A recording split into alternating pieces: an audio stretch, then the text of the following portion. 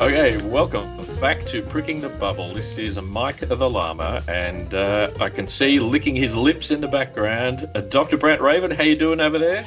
Not bad at all, Mike the Llama. Another week in this virtual prison of ours. Nice. And not dramatic at all. What can I say? No, doing well. Can't really complain. What have we got on for this week? Well, I do. First of all, I'd like to point out your morning voice is very good. Now, Audio Pete, I'd like to say hello to you over there. Morning, Mike the Llama. How are you? Yeah, I'm good. I'm going well. And morning, Doctor. Audio Pete, your head is looking. Why is your head taking up half my screen? It's because you're speaking so quietly. My head really close to my device. Oh, I see. Okay, my volume is proportional to your head size. Correct. Inversely with my proportional. audio skills, I haven't managed to turn my speaker on my phone, so I have to just listen to you. Hang on, slurping some This coffee. is why he's not called Technology Pete. Yeah. All right. Now, I think I need a new nickname, like Incompetent Pete. Now, I'm going to do my lame introduction that I always do. So, guys, by our very nature, humans like to solve puzzles. Would you agree with that? Thanks for the groan. No groan I'm taking as a yes in this early hours of the morning. Well, it depends on the puzzle, but yeah, I'll take that on board. Okay, yeah, but so things like trivia nights, crosswords. Yeah, okay. Some people like to pull apart a car and fix them. Many of us watch whodunit shows on TV. Why do we do that? We want to help solve the crime. We want to, I do. I'm partial to a whodunit. This is true. Excellent.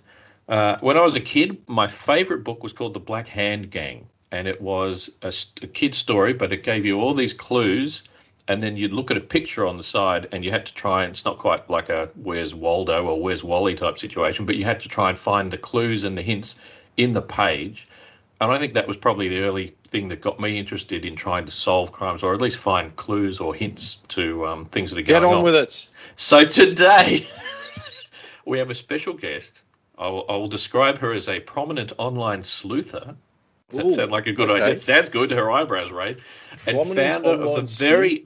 Never heard of this. Go on. Okay. And founder of the very excellent online community Web Sleuths and an all-round clever cookie. I will say, straight from the USA, I'd like to welcome Tricia Griffith. Thank you. And I really appreciate it, gentlemen. I am looking forward to speaking with you and hopefully getting people in Australia to come on over to websleuths.com. Yeah, it's a good place. We love them. They're the best.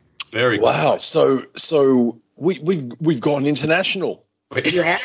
We have. Absolutely. Okay, Web Sleuths. So someone's presumably going to tell us what this is all about. If only there was someone here to tell us exactly what that was about. So, Tricia, could you just give us a bit of a background about not just Web Sleuths, but yourself and Well, I can. The problem is my Reader's Digest, my short version of the story is really long, so I'll even more. I got interested in true crime because I was approached by Ted Bundy when I was a teenager. Wow. Fortunately, I didn't take the bait and I was able to walk away from him, but it kept me going all the time. And then after 17 years of marriage, I had a baby. So I was home for the first time in my life. And that was when the internet was really big. It was 1996, or just starting to get big. Then I heard about the JonBenét Ramsey case. So I jumped online and I saw these discussion forums. I'm like, oh my gosh, these people are amazing. So I jumped into that because I had a little baby at home and I did nothing else but, sleep for an hour and a half, feed, get up, change diapers, sleep. It was good times. Yes, good times. So the internet really helped me to get through the first few months of no sleep. But I found out all about the JonBenét Ramsey case, and I became almost obsessed with it. Well, then I started joining these discussion forums, and I actually owned a smaller one called forumsforjustice.org, where we did deal just with the JonBenét Ramsey case. And then in 2004, I was offered to purchase websleuths.com, which was a really small forum back then. And when you went on it, it was mostly people threatening each other. You're in where you live. Oh, screw you. You're going to hell. I can bet. It was awful. It was a snake pit. So I went in and I banned a bunch of people, all kinds of threats on my life. I mean, it was amazing how upset people get over not being able to join a forum. But anyway, so we went on for a few years, and then about 2008, the moderators and myself decided we need to tighten the rules, really tighten the rules, because bullying was still going on. There were still rumors. And so what we did was we changed the playing field. We said no more rumors, no more bullying. If you disagree with somebody, you have to be polite or you'll be kicked off. And you can't accuse some random guy or woman of murder just because they lived in the neighborhood. You have to have a solid mainstream media link to whatever you're going to say. You can that offer old thing, evidence. Yeah, that old thing, that ridiculous thing, evidence. You can talk about your theories, but your theories can't include innocent people who are just going about their daily life. And then I banned a whole bunch of troublemakers. Everybody said, you've just ruined it. You've ruined it. Nobody is going to stay here. And I thought he was right. I thought they were right. And because people started leaving, I'm like, oh my God, I did. I made it too tight. It's too tight. And then what happened was people started coming out slowly and then out of the woodwork. And they said, thank you. We needed a place to discuss this without worrying about being attacked. And shortly after that, the Casey Anthony case hit, and WebSleuth took off because of our tight rules, our tight moderation, and it's a great place where you can go and just discuss a case. And I'll tell you what, gentlemen, every time I go there, if I look at the IP addresses, there are people from all police stations, all law enforcement all over the world. Wow. Several from Australia, I might add, that are reading there. So law enforcement reads there all the time, even though they never give us any credit that they do. But what we do, we don't solve cases. That's what a lot of people think. We don't, because we don't have what the police have. But we do try and think outside of the box and try and, talk about what we do know. The other thing that makes WebSleuth different is if somebody comes on and says, hey, my name is Dr. Raven, and here's what I know. We'd immediately stop him from posting, contact him, and say, you have to prove to us you're a doctor. You need to send me personally. Thank goodness we're not doing that with this show, but go on. I won't ask for proof, I promise. And then under your name, we will put verified MD. And so what we do now is when people come on and they claim to be an expert in something, they either can get verified or they can't post as an expert. And 99% of the time, they do get verified. And we know their real names, and we've seen their, when I say we, I mean me, and we've seen their, certificates or whatever. So the people on WebSleuth know that they've been vetted, and they are who they say they are, and to give what they say more weight. So we have thousands and thousands of different case discussions going on 24 hours a day, and it's free. You just come over and sign up. You need an email. That's it. A free email would work. It's one of those sites that once you begin, you've got to look everywhere, and it's amazing the stuff that's there.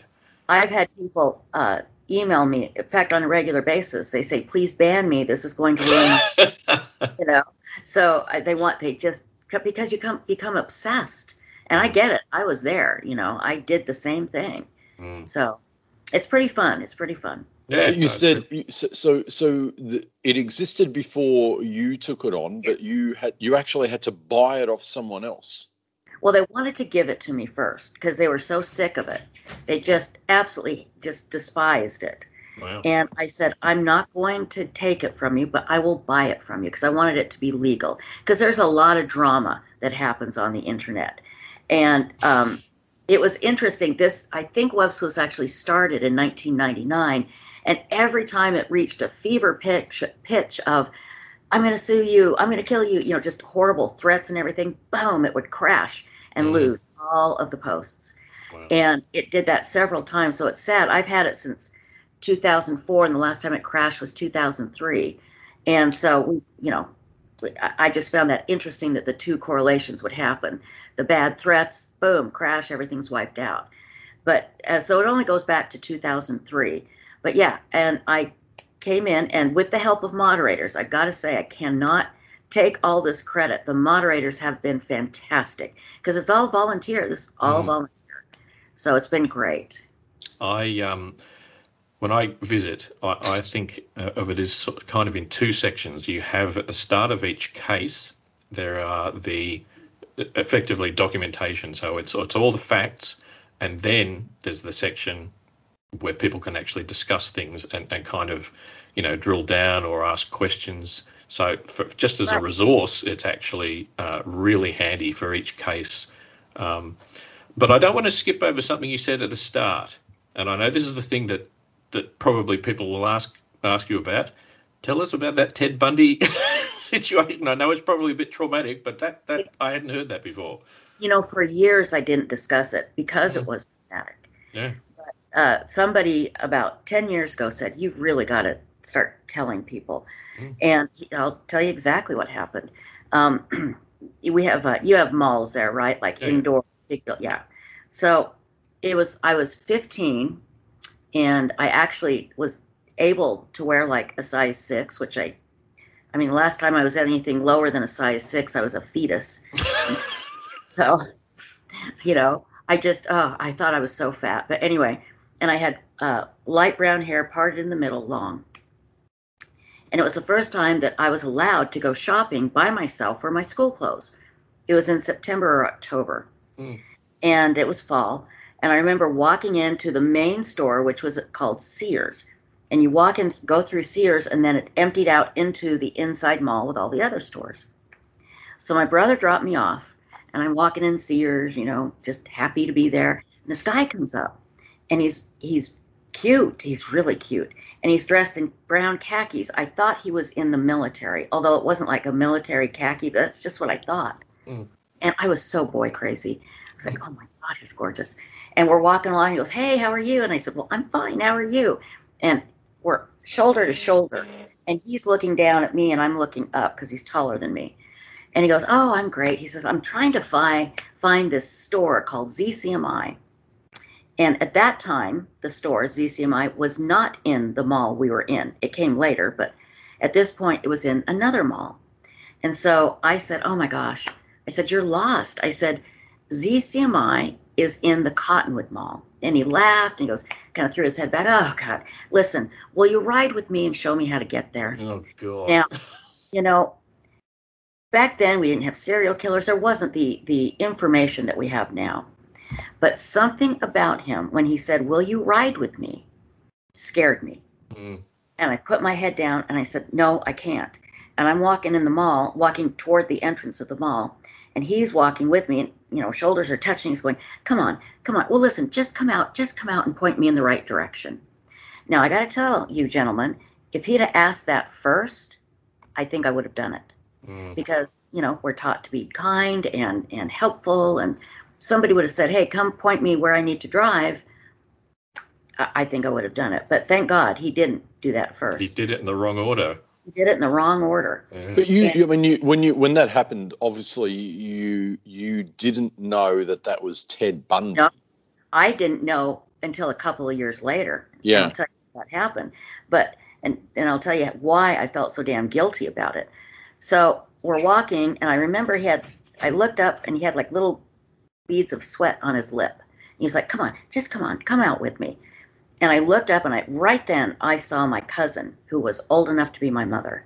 And I went, there's my mom. And I ran over to her, and I turned around, and he was gone. And I was talking to her. I was like, oh my God, this guy was following me, and he was so creepy. And so I didn't want to close shop. I went into the mall, and they had a bank of payphones. And I called my brother. I said, come get me. This guy's scaring me. We'll meet here. And so he came and he picked me up.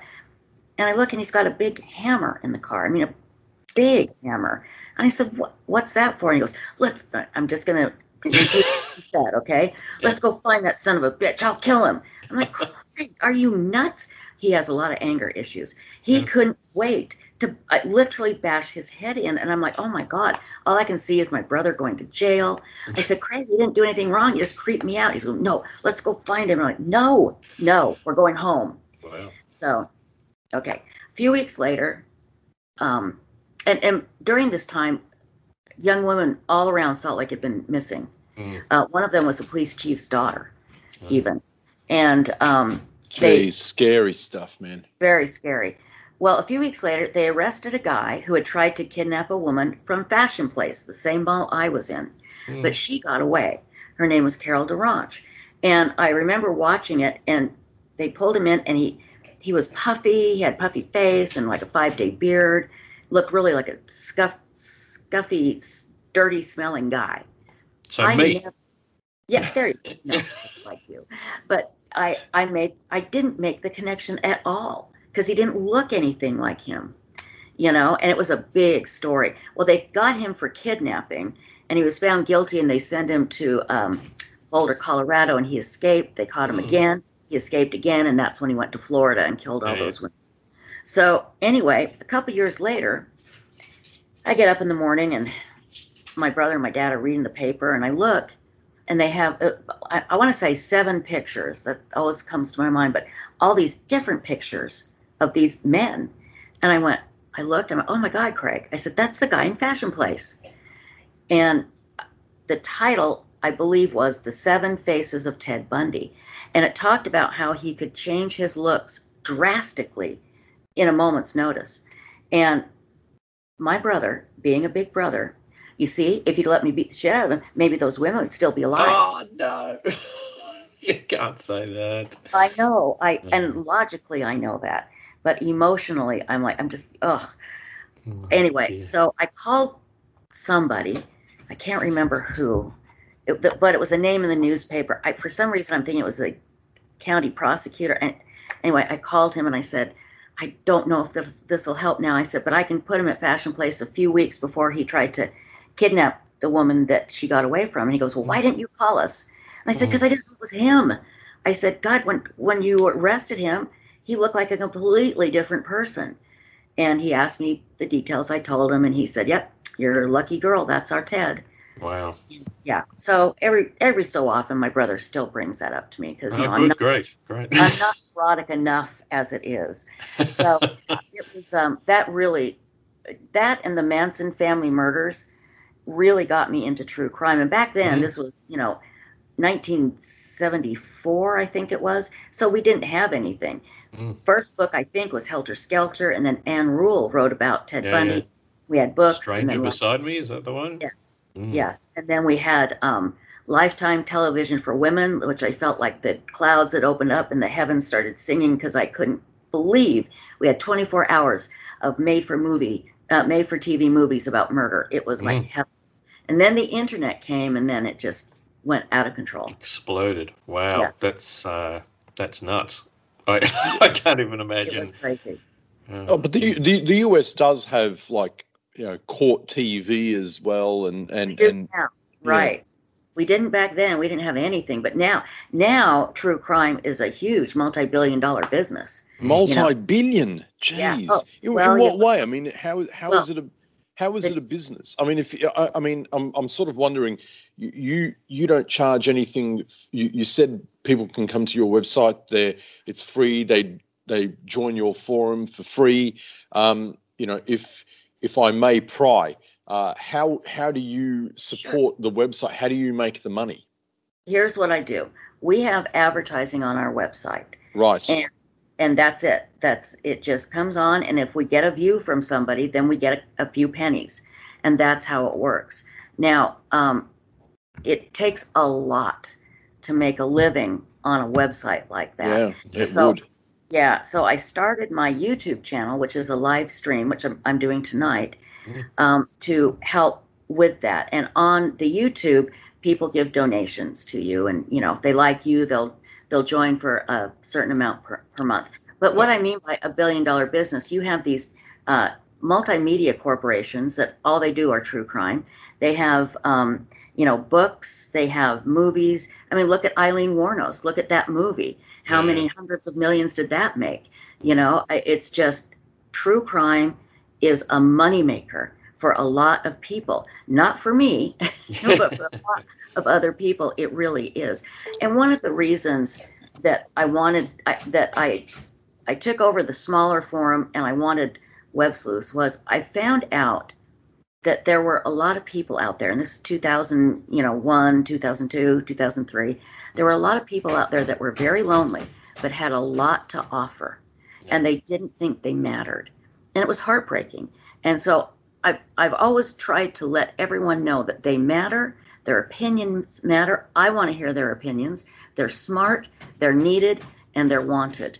And so, that's one of the things for Webflute. So you're not interested in making it a money maker for you? I mean, what would you have to do to make it a money maker for you? I would love to make it a money maker. I used to be able to pay out of my own pocket, but now I can't. No, I live off what I earn on WebSleuth and YouTube, and I also have a side job doing voice work. And it's I scratch by most months, but to make it, what people keep telling me to do is charge a fee to become a member, and I'm like, I will never do that, never, because I don't want anybody. Because here's the deal: $5 a month, that's somebody's meal, and that people can't afford that. They can't afford 99 cents. I never want anyone to feel that they are any less because they can't join websleuth.com. Yeah, no, that's fair. That's fair. Yeah. And so I'm really hoping that my YouTube channel keeps going, and that will help. I've got to figure something out because I'm getting old, So. Nice.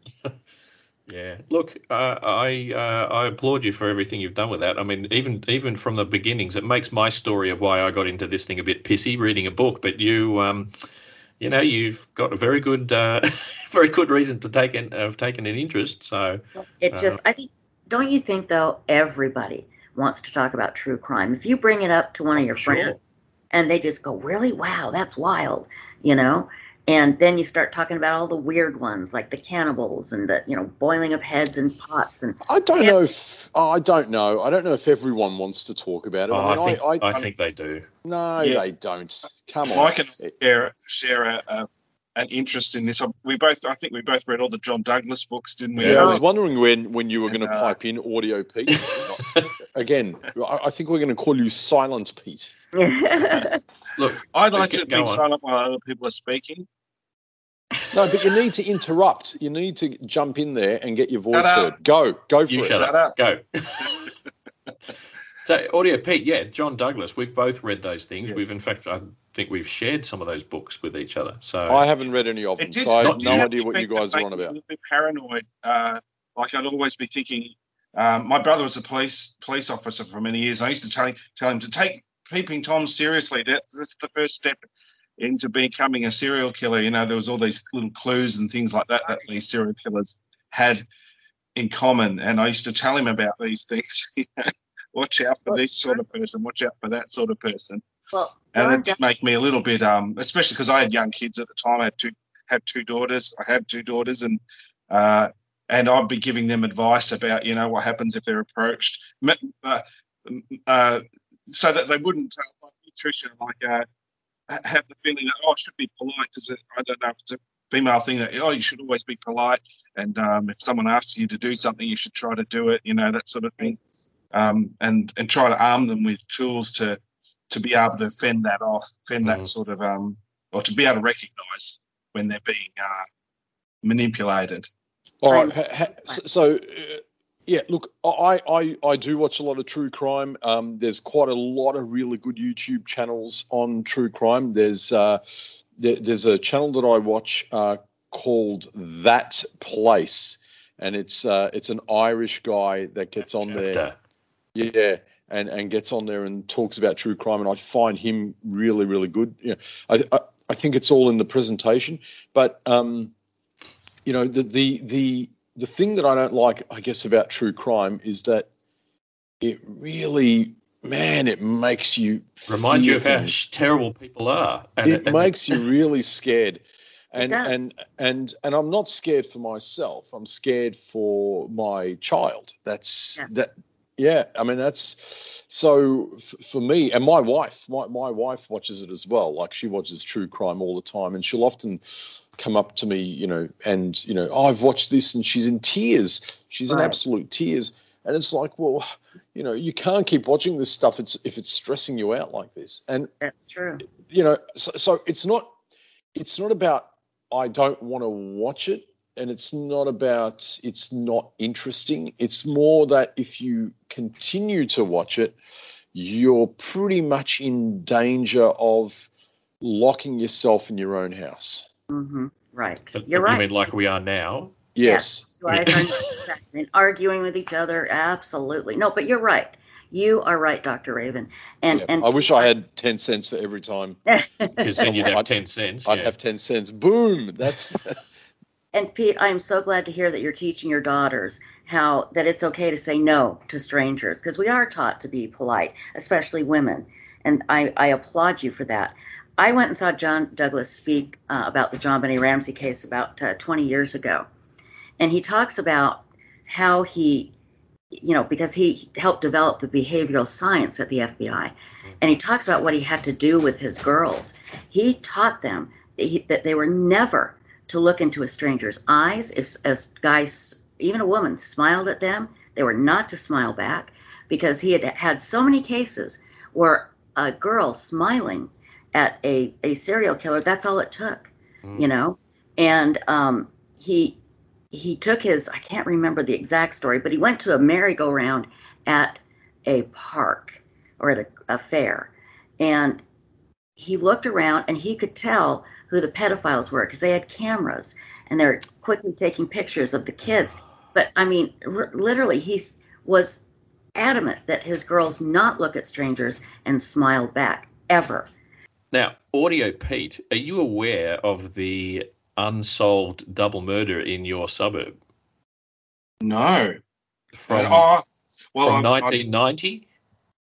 I can tell you about another double murder, but not an unsolved. Before you do, there's an unsolved one in St Andrews, where you are. We can say that because you've said it before. From 1990, and recently as August, there was $1 million reward put up for information about that. Wow. Oh, you're going to have to tell me now. I'll give you all the information. Maybe if I win, I can buy a house. Now, are you also familiar with the disappearance of Bung Siraboon? Oh, yes. That's the suburb next to me. Yes. And that happened when we moved in 10 or so years ago. And my daughter was about, 5 or 6. Dr. Raven, you live very close to the areas where the Melbourne gangland wars were happening back in the 90s and early 2000s. Yes. All these things are not that far away. No, they're not. No, they're not. And it's horrible, man. It's really, really horrible. And they're not far away. And I mean, I feel exasperated sometimes. It's, what do you do? What do you do? Well, I mean, maybe you go to Web Sleuths and you read through and see if there's any information that or if there's something that triggers a memory or. Absolutely. It helps to know that other people are going through what you're going through, just to band together. Well, sometimes you're a jigsaw piece and you don't know that someone else has another piece of the jigsaw, and putting them together helps make the picture a bit clearer. So, exactly. There's a lot going on. Even just last 2 weeks ago, just across the road, I'm pointing out the sign there, someone got stabbed and killed. We don't have a lot of guns here. Even though I watch a lot of, like I said, I do watch true crime. I may even read some. Whatever. I mean, I prefer to watch these days because I've done enough reading in my life. So I do prefer to watch. You know all the words?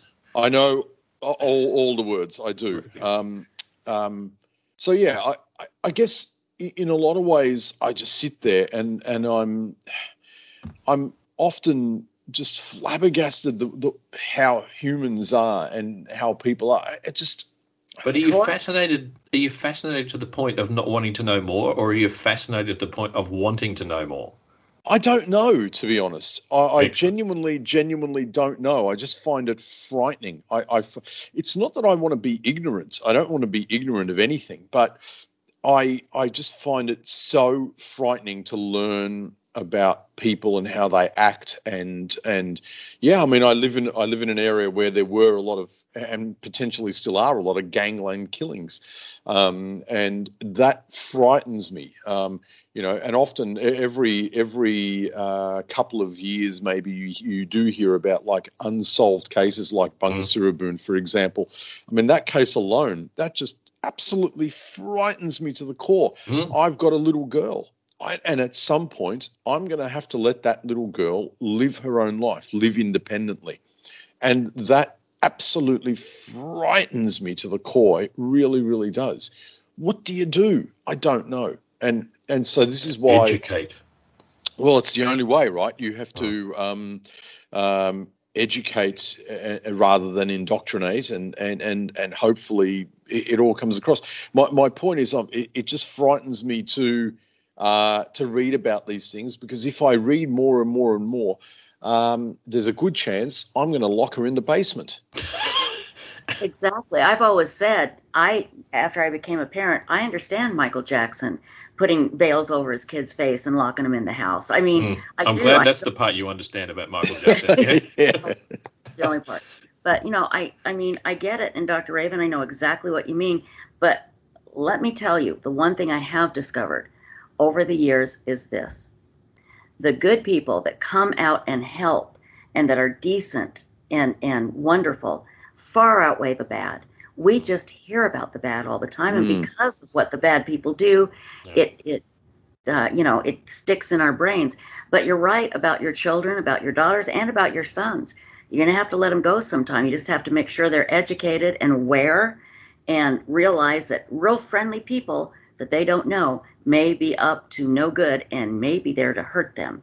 So just be very careful. Never meet a stranger. If you meet somebody you don't know, you do it in a public place. You don't do it at their house. If you're going to go buy something, or if you're going to sell something, never do it at somebody's home.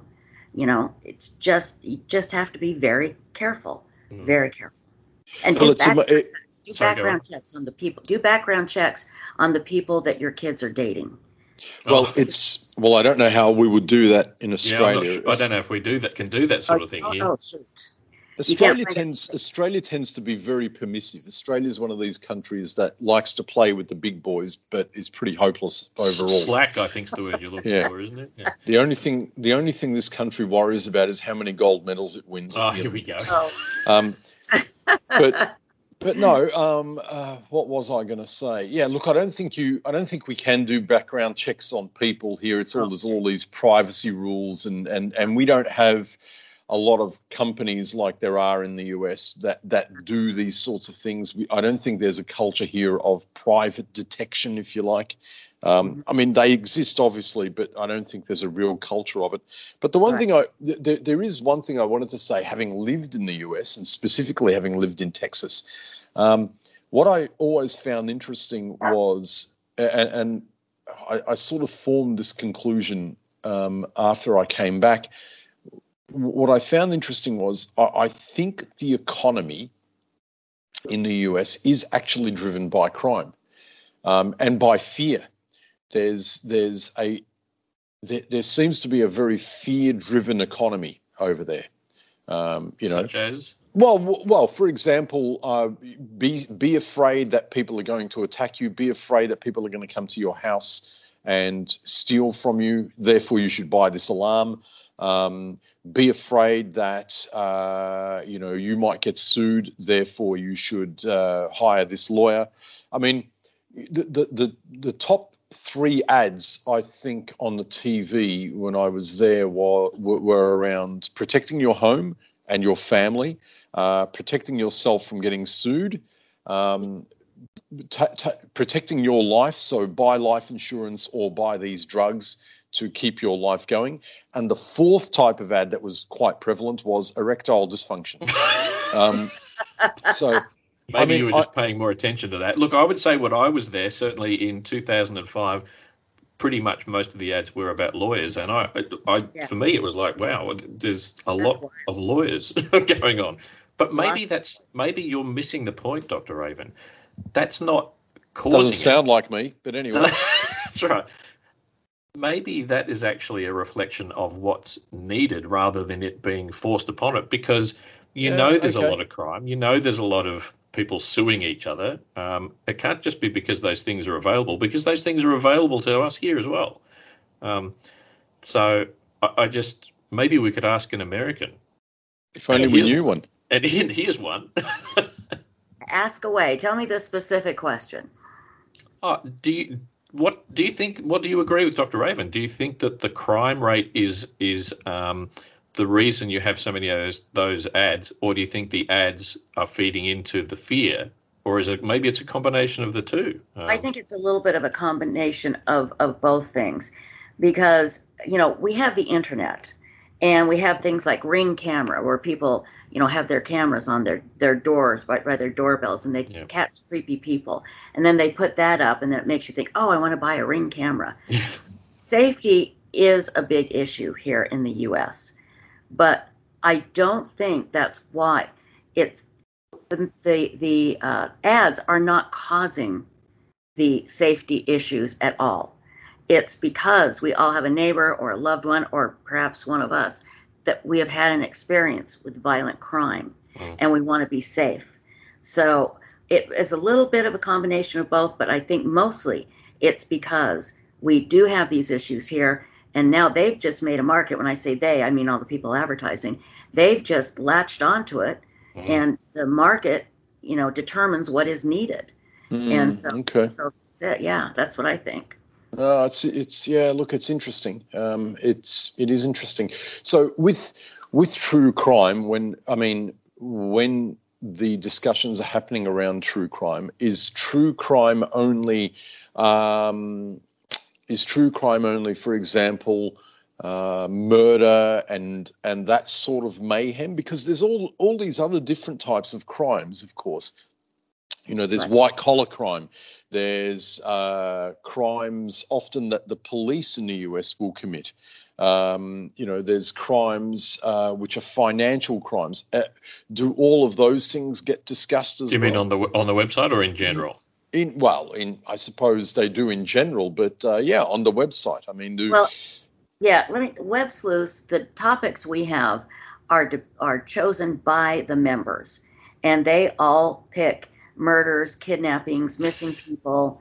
There are other weird crimes that people put up. But the thing about Web Sleuths is people, when they put up a discussion, they want other people to join it. And if you put up a discussion that somebody's bike was stolen, nobody's going to care. So there is an element of, like flashiness, I guess, or an element of, oh my gosh, I can't believe that really happened. In the TV shows, if it's a white collar financial crime, lots of TV shows cover that. It's interesting. Right now there's a big trial going on about a company named Theranos. I'm following it. Yeah, I am too. It's fascinating. Yep. So it's not always murder and mayhem, but I will say mostly it's murder and mayhem. Right, but take that as the example, Theranos. Okay, that's like massive at the moment. Dr. Raven, give us the one sentence summary of what that's about.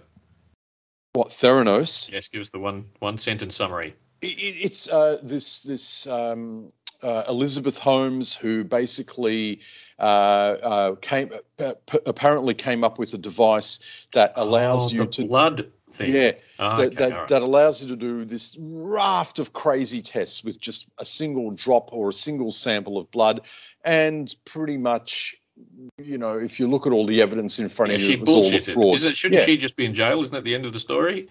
Well, you would think that that's what I find fascinating. You look at a case like that, and to any person, to any normal person, it's obvious. It's obvious what's going on. She defrauded people of. Yeah, she's a con woman. She defrauded people of about $9 billion, and a lazy $9 billion. Yes. She should probably be in jail. But of even course, you said probably. Why did you say probably? She should definitely be in jail. Well, if you did that, would you expect to go to jail? I don't know. I say probably because you always have to leave room for yourself to discover some new facts. So, and that's what the court. What facts would make $9 billion being stolen less? Well, I don't know, but I mean, I'm just leaving it open there, leaving it a bit of room. All right. But the thing is, reality is you probably won't end up in jail, because the American system seems to punish those people with least amount of money And those people with more amount of money. I think that happens here a bit as well. Well, it does, yeah. It does. I mean, the Australian system in a large way is reflective of the American system. So yeah, she'll probably get off scot-free. But I'm saying that what I'm trying to say in the context of this discussion, that is a very real crime. It is very much in the media at the moment. It's fascinating. I'm following it. I followed it. I followed the rise and the fall, and there's a whole 10 shows that could be made about that one incident. It's fascinating in so many ways.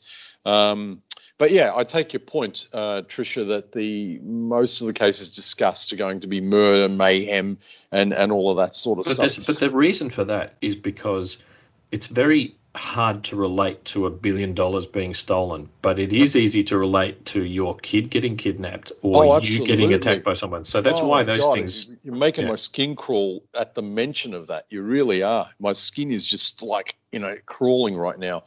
No, fear is one of the great motivators. So that's what we're talking about before about why it interests so many people. This topic is because it taps into one of our primal motivators, which is fear. Talking about why corporate crime doesn't make your spine, right?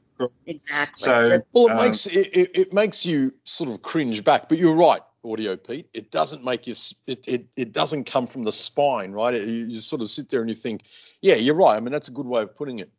To put it crudely, I'd say that more pisses you off, whereas the other one makes you scared. Yeah. That's a good way of putting it. Yeah. See, so we do agree sometimes. No, that's I know. Mark it down, everyone. Yeah. That's a good way of putting it. Yeah. The other one, the first one pisses you off. That's a good way of saying it, and the other one just makes you shit scared.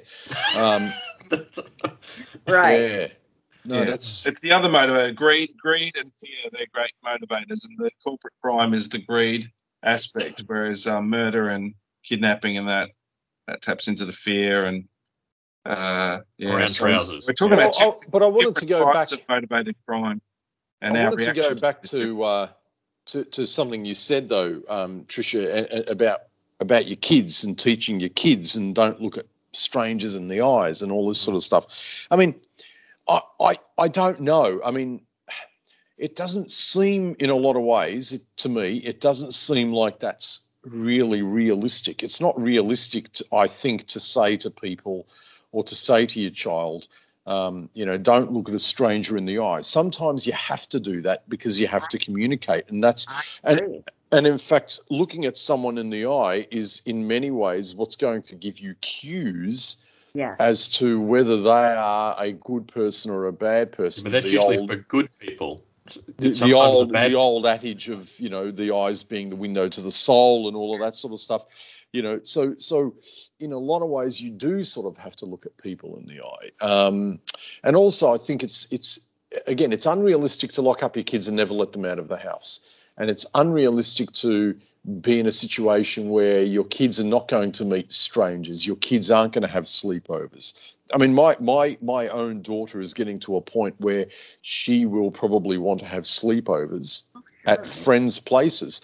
And I'm not totally comfortable with that. I may have met the parents, but I don't know their background. Right. Tricia, do we talk about the unfortunate murder? I've forgotten her name. Who got murdered at a kidnapped from a sleepover? Last one of my. Oh my God! Yeah.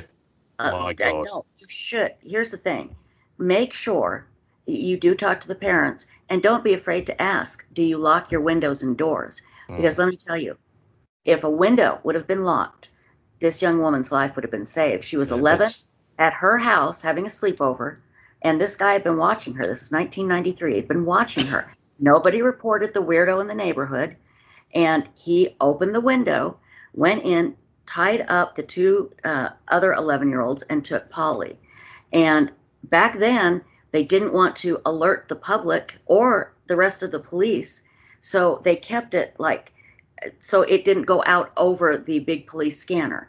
So nobody knew that this girl had been kidnapped, and this guy actually got his car stuck. Yeah, pulled over as well. Like the cops came. Yeah. The cops came and helped him pull out of a ditch while Polly was in his trunk. And they didn't know anything about it because the the police had decided they didn't want to publicize there might be a possible kidnapping. Mm-hmm. And anyway, she was found, and she had been obviously murdered. And the guy should never have been out of prison, first of all. Yeah. He was a monster before he went in. And at the trial, and he just became fixated with Polly. Didn't know her, just saw her one day walking, followed her. And like I said, nobody reported the weirdo. Now we do that, thank goodness. Yeah. But what happened was, in court, he was allowed to get up and give a statement. This is so offensive. Oh, it is awful. Why he was allowed to do that, I don't know. But he got up there and he said that right before he killed Polly, she said, and I quote, "Just don't do to me what my dad did to me." And Mark Klass, her father, was in the courtroom, and he jumped up and he went after him, and they had to pull him back. I'm like, and they took Mark out. I'm like, no, you should have taken that son of a bitch out, not Mark Klass, And he had I wish they would have let him at him, because I think it would have killed him. But it was so awful and terrible. Just vile.